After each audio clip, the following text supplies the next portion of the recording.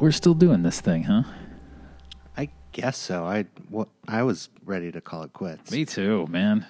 But stupid Ashley wanted us to come on and say her name some more. Back by popular demand, we're here in the Prefatorium where we talk about show matters and comments. And I guess it's a good thing that we're back here because there are a couple of comments that, well, at least one that I actually put some work into addressing this comment, and I kind of want the credit for that. So good. I'm glad that we did this.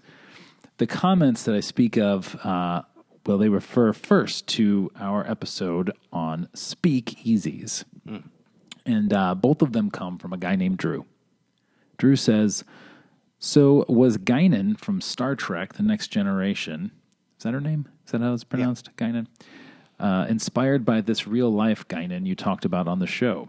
She did run 10 forward, after all. He's referring to Texas Guinan, who was the former stage and screen star who became a performer at various speakeasies and then eventually went on to run her own.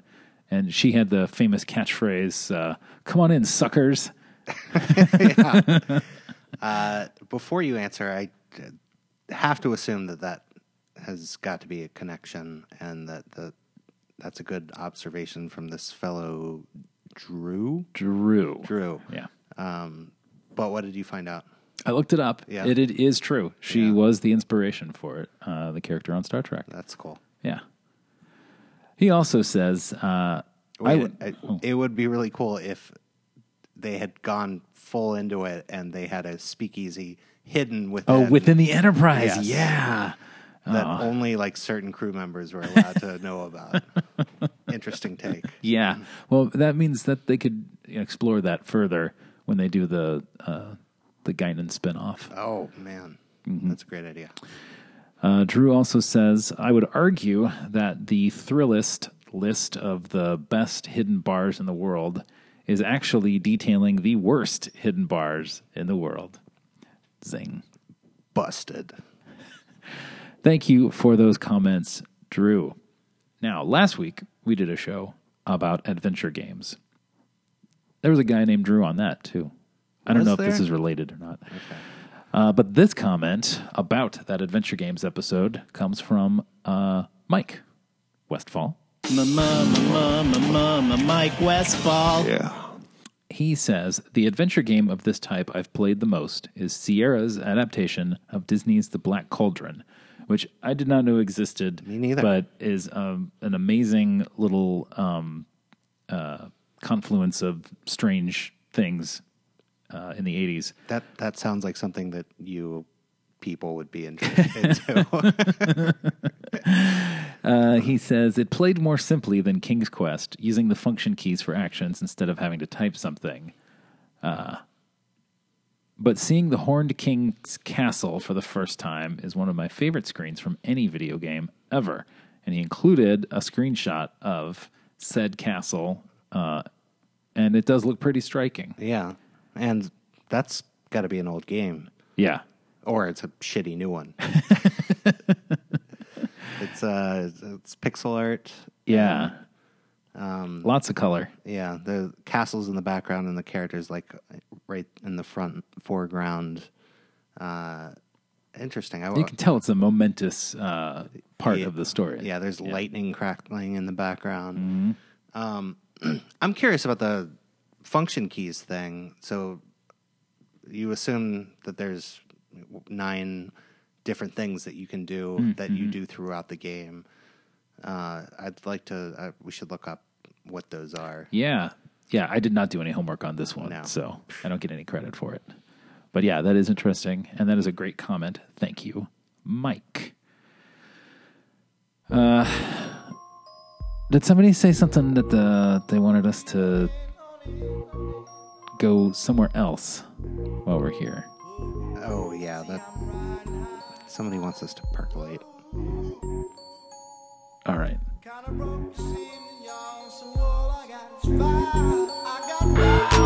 Player, give me some brew and I might just chill. But I'm the type that like to light another joint like Cypress Hill. I still do be spit loogies when I puff on it. I got some bucks on it, but it ain't enough on it. Go get the TIDES. Nevertheless, I'm hella fresh, rolling joints like the I feel like it's been years since we've done this, and in that time I had lots of things I wanted to talk about. At the moment, I'm having a hard time remembering anything but personal junk in my life that I don't want to share with the world.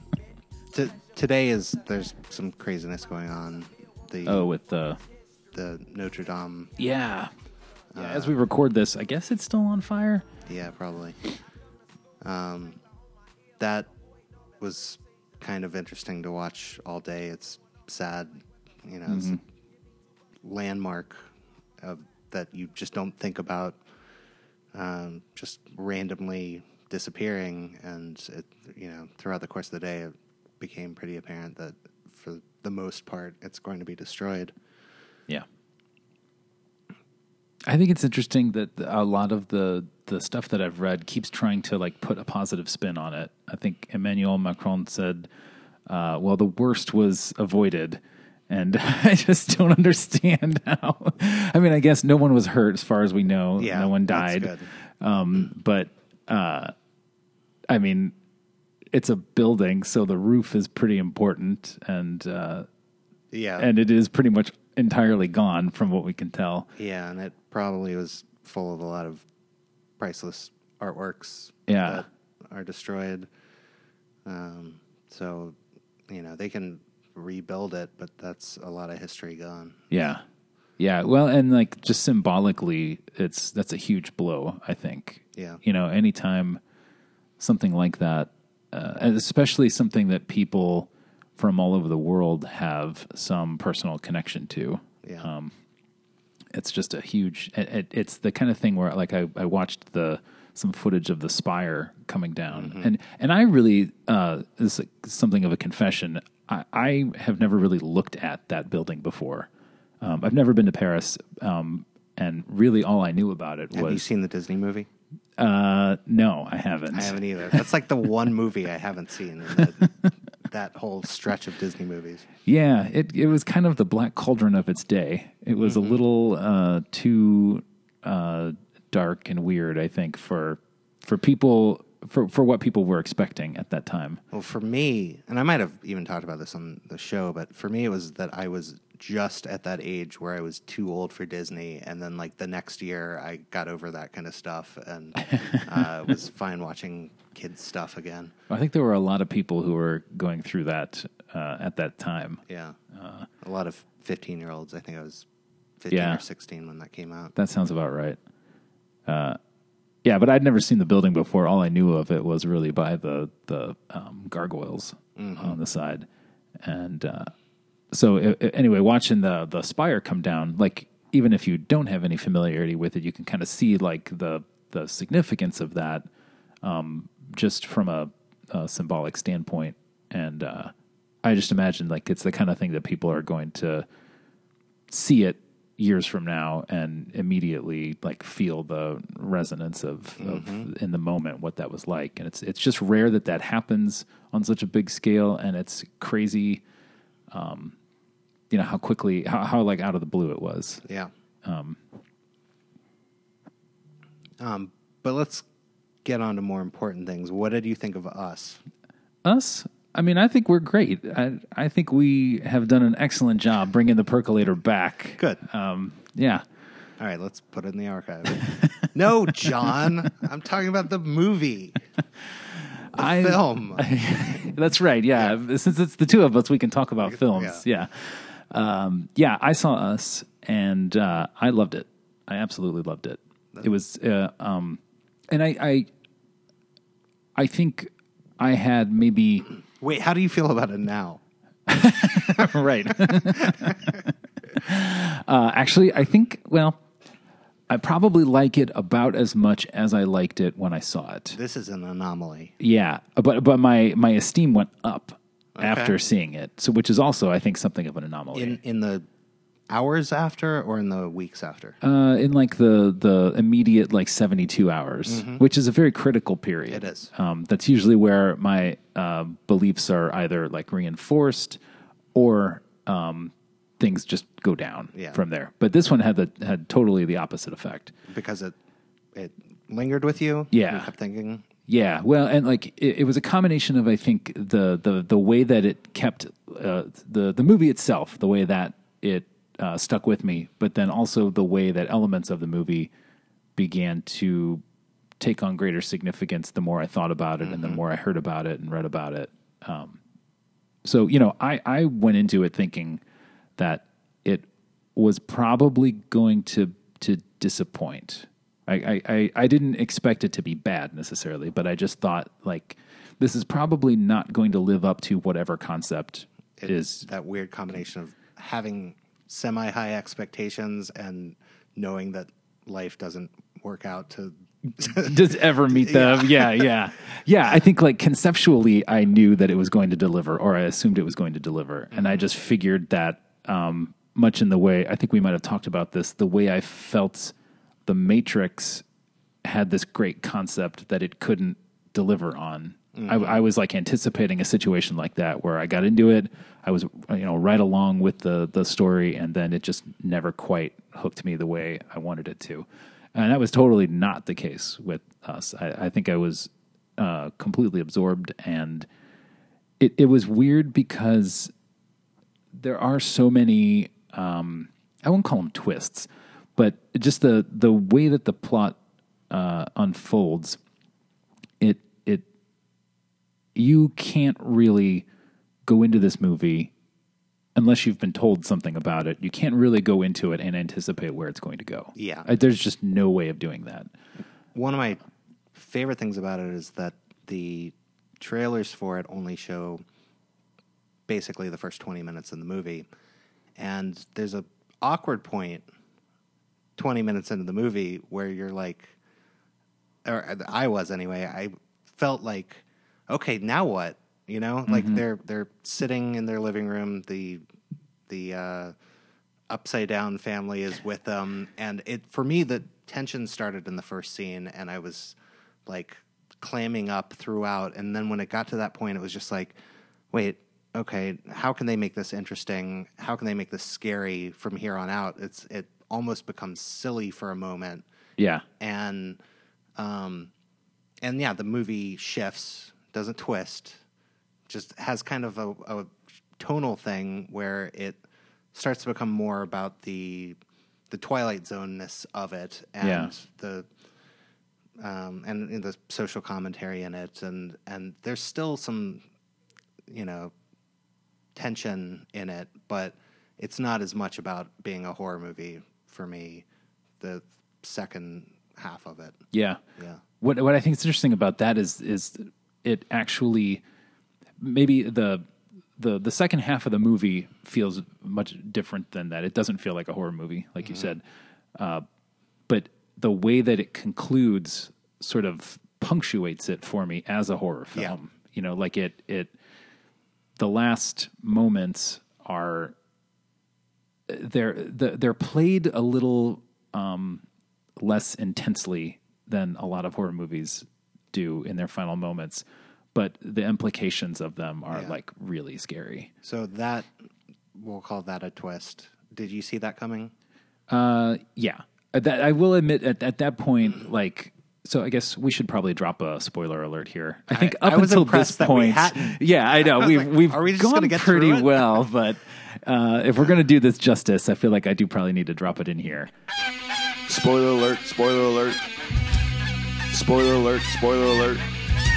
So, I guess the initial twist, though, isn't really a twist so much as it is a revelation, which is that there is this entire society of doppelgangers created by someone, and I loved that they did not belabor that the origin of. I totally agree, and after we saw it, Angie and I went to see it on a Thursday night because we got tickets for the opening show. Oh, what a novel thing. And we came home and talked about it, and then both of us like hopped online in bed and are like going through threads, reading about different people's interpretations of it and stuff. And there were a lot of people that were, the biggest complaint I saw was about plot holes. And everyone was complaining about, not having enough information about this secret government program, and how come they didn't come up earlier, and all of this stuff that I just felt like this is a movie that is a fantasy kind of movie, and it's not something for you to look for things like that, and it's almost a fairy tale, you know? Yeah, it really is. And like, to go back to the Twilight Zone thing, it feels like a very elongated Twilight Zone episode where it's like it's just this what if situation, and it explores social themes and has this, you know, sci-fi and horror element to it, but it's not something that you're supposed to look into to that level. Yeah, analyzing the details of it. And I think it's so strange to me that anybody would try to do that given how little we see of it. You know, like in no way do they get into the details of how this works. It's there is this somewhat awkward exposition at that midpoint in the movie where you kind of you're told what this is from the perspective of someone who has lived it, who doesn't have all the answers, which I think was a great way to do it, a great device, even if I don't like scenes where people explain everything, you know. But in this case, it really does feel, like you said, as a sort of a fairy tale. We only get a glimpse of the immediate surroundings of that person. So we don't really know. She doesn't know how extensive this is, and we don't know how extensive it is, or, you know, anything about it really. But that moment was not the initial revelation. I don't think hits you as hard as some of the other revelations later. And I guess you could almost anticipate that if you know anything about the plot of this movie. You know that there are doppelgangers of this family, and that's really where it ends. But once it was clear that there were doppelgangers of everybody, that's when it's the sort of dawning horror starts to build, and the final implications, I guess, that this has happened across the entire country, this sort of uprising. One thing that I like, that I think smart horror movies do, or just smart movies in general, is when they're going to reveal something to you, a movie will kind of give you a hint in the 10, 15 seconds before it's actually revealed. Yeah. And so you kind of feel smart and you figure it out right before they explicitly tell you, you know? Yeah.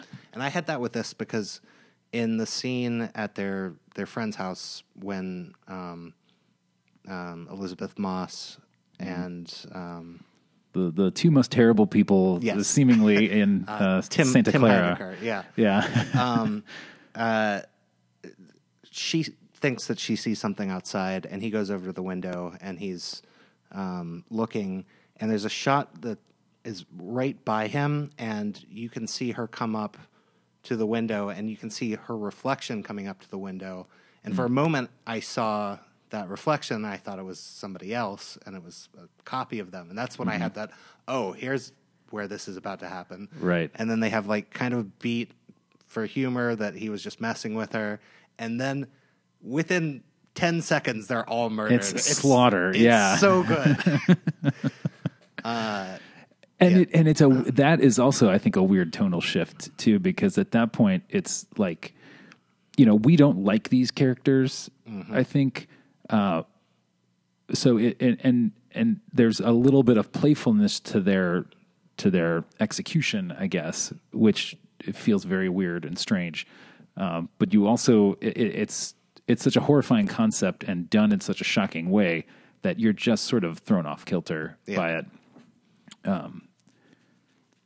But I think one of the things that it really does that, and good movies like this, I think, tend to do this, especially good horror movies where, you know, like you said, there's some suggestion of something early on, and there are definitely suggestions of it here because we don't know when this whole underground world is revealed. We don't know how extensive it is. So sure, but it's, and then there's another shot where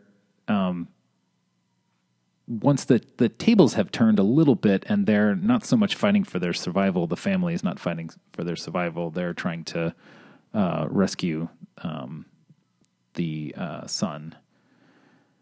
And I think because we're no longer feeling like the victims, we're our proxies are no longer like being threatened. They're sort of on the hunt, or she's on the hunt, that it's easy to not pay as much attention to the suggestions that are in those scenes where you do see these walls of red jumpsuited people forming this kind of barrier. Mm-hmm.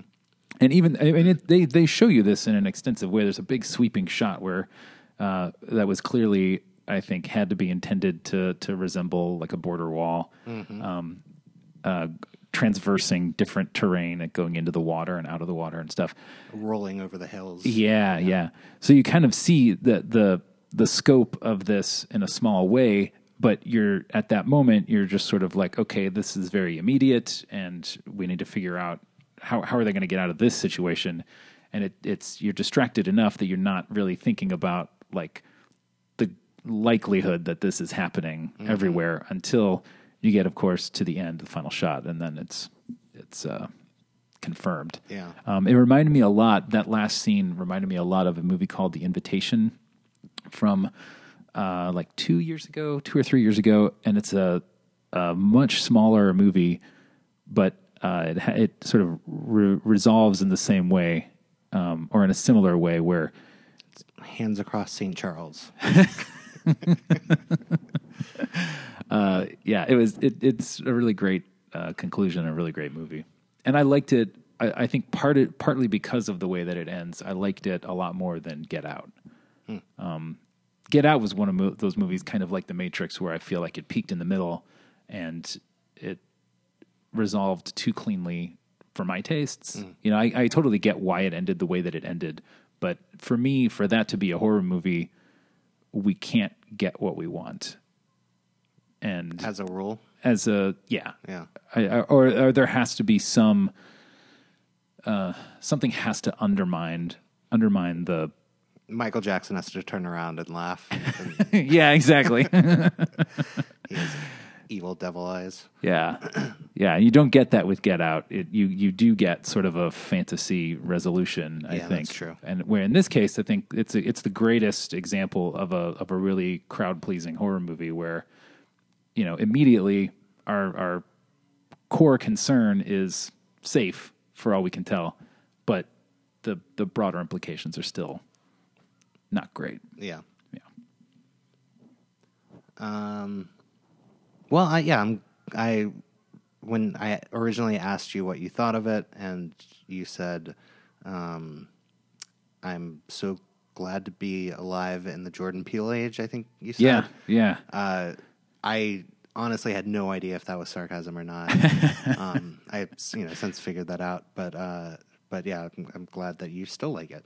It's crazy. Yeah, and I was not previously interested in his version of The Twilight Zone that's now on CBS All Access. Have you seen any of that? I haven't. No, I know the first episode's on YouTube, but I haven't checked it out yet. Yeah, I've been meaning to watch it too, but I don't think I can't imagine liking it as much as I like his movies. Yeah. But I've definitely, in the wake of Us, I've definitely been way more interested in seeing what he does with it, and I understand that he has, I think, 2 or 3 other ideas, like either whole scripts that he's already written or like just concepts for horror movies, and one of them, at least one of them, is like a real violent piece of work, apparently, or he's referred to it as like the really nasty one. And I'm very curious to see how that evolution works out, because I think part of the reason why he has been given as much respect by the broader film community is because he has somewhat shown a little bit of restraint in that regard. I mean, they're violent movies, but I don't think they ever cross over into like exploitation. And you want to see that? I kind of want to see him try exploitation and see I what want he to does see with him it. try. Yeah. So that's us. Yeah. Did you have any percolations? I mean, I know that was definitely one of yours, but Yeah. did you see those Star Wars trailers? Were there Star Wars? Yeah. Is there another one? There's a new movie, and then there's a leaked trailer for The Mandalorian. Or Mandalorians?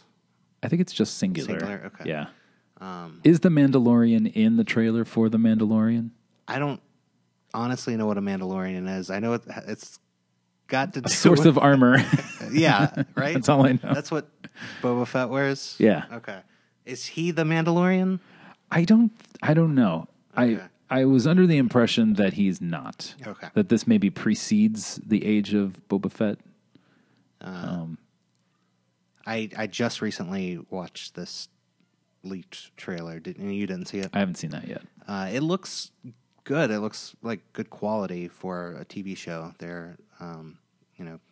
It feels like a Star Wars movie and doesn't feel cheap like a... Like an Ewok movie? Yeah. I was going to say Stargate, and I don't want to slight Stargate, but you know what I mean. Yeah. Yeah, I've heard a couple of people say that they're more excited about The Mandalorian than they are about the rise of Skywalker. Something I was working on today, there was a lot of debate about deleting the word rise from a headline, and you can bet that the entire time I was like, rise, just because of you jerks. I mean, that's really the only part of this new Star Wars movie that I'm excited about. Yeah. Is the prominence that the word rise will have over the next 18 months. Yeah, we're going to be saying it nonstop. Yeah. Yeah, I did watch it. I watched the trailer finally for the new Star Wars movie, and I don't... Rise of the Skywalker. Is that... Rise of The Rise of Skywalker. Yeah. Something like that. And I don't... It's really nothing. Like, from where I can... From what I can see, it's really nothing. There's nothing to it. It doesn't really show you any plot or anything. It's a bunch of cool action shots, and I'm sure you hated. You love to hate that they showed a crashed Death Star. I think Oh, I didn't even pick up on that. there's a giant concave dome-looking gray thing on a planet in one of the shots that I assume is the Death Star. Ah, You go back and hate it; you'll love it. I'm excited. And then, it finishes with a menacing laugh that... Yeah. I know a lot of people have read some stuff into that sort of immediately. Oh, and there's some line about... We're never really dead, or Yeah. no one's ever really gone. Or, Yeah. The Emperor's not dead. Yeah, I know a lot of people leading up to The Last Jedi. Mm-hmm. There were at least a handful of people I talked to directly who were adamant that the Emperor had to play a larger role in these final three movies than we were acknowledging, or that we had been told at that point. And one of the things I loved about The Last Jedi was that it didn't necessarily destroy that possibility, but it certainly didn't cater to it in the way that I think a lot of people were expecting. Yeah. And here's my thought. I firmly believe this. I could be totally wrong, and J.J. Abrams could disappoint me once again. But I think what's happening here is they're playing to that notion that's out there that this movie is going to satisfy all of those suspicions that the Emperor is alive. And I just have to believe that if he does factor into this movie, he is just a voice in somebody's head, just the way Luke is. I'm hoping that throughout all the fight scenes, all of the previously dead Jedi and Sith are just like standing on the sidelines, Like rooting whispering into their ears. Yeah. Punch him, Ray! I can't wait to see Kit Fisto's ghost talking to John Boyega. I don't really have any strong feelings about the Emperor coming back.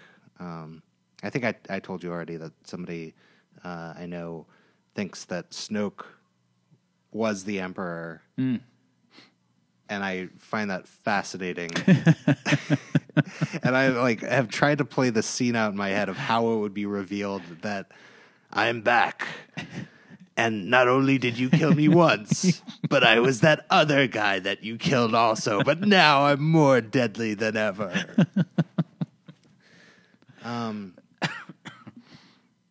And yeah, I want to say that I'm making my bold prediction that the Rising Skywalker is Kylo and not Rey. Because if they try to make it a reveal that Rey is a Skywalker at this point, that would feel very unsatisfying. Yeah. Because her mysterious past, of course she has to be a Skywalker. But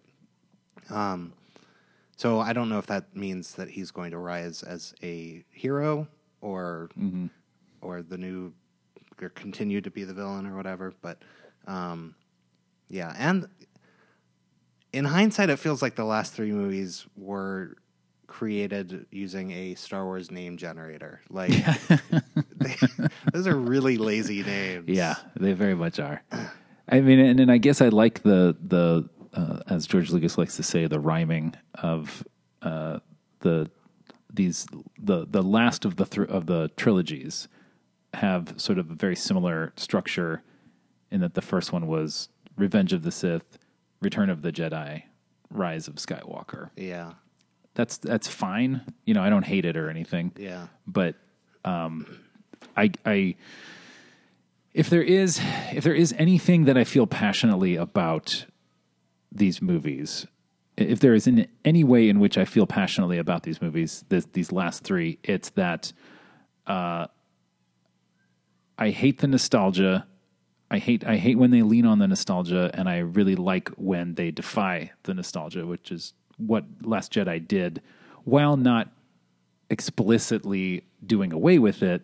It was, you know, more playful and irreverent, and I think if you have to have that crutch, then you have to do something with it that is novel or interesting. Yeah. You know, you can't just, well, I mean, he did. He did just remake A New Hope, basically. But I don't. It's not going to be satisfying to me if whatever direction this goes in is just more fan service. In whatever form that takes. And the trailer does suggest that a little bit. Certainly having Lando back is a big dip into fan service. I can live with that if the rest of the movie is, you know, inventive and interesting. But Yeah. You know, I think we should get an award for being the only podcast with four white guys who all liked The Last Jedi. I agree. That's the only thing we've provided to this world. A differing opinion on that. Yeah. Yeah, so I don't know. I guess it'll be interesting to see how this rolls out, but I think the next trailer will probably be a lot more meaningful. Anything else? That's it. All right, let's get out of here. You're welcome, Ashley.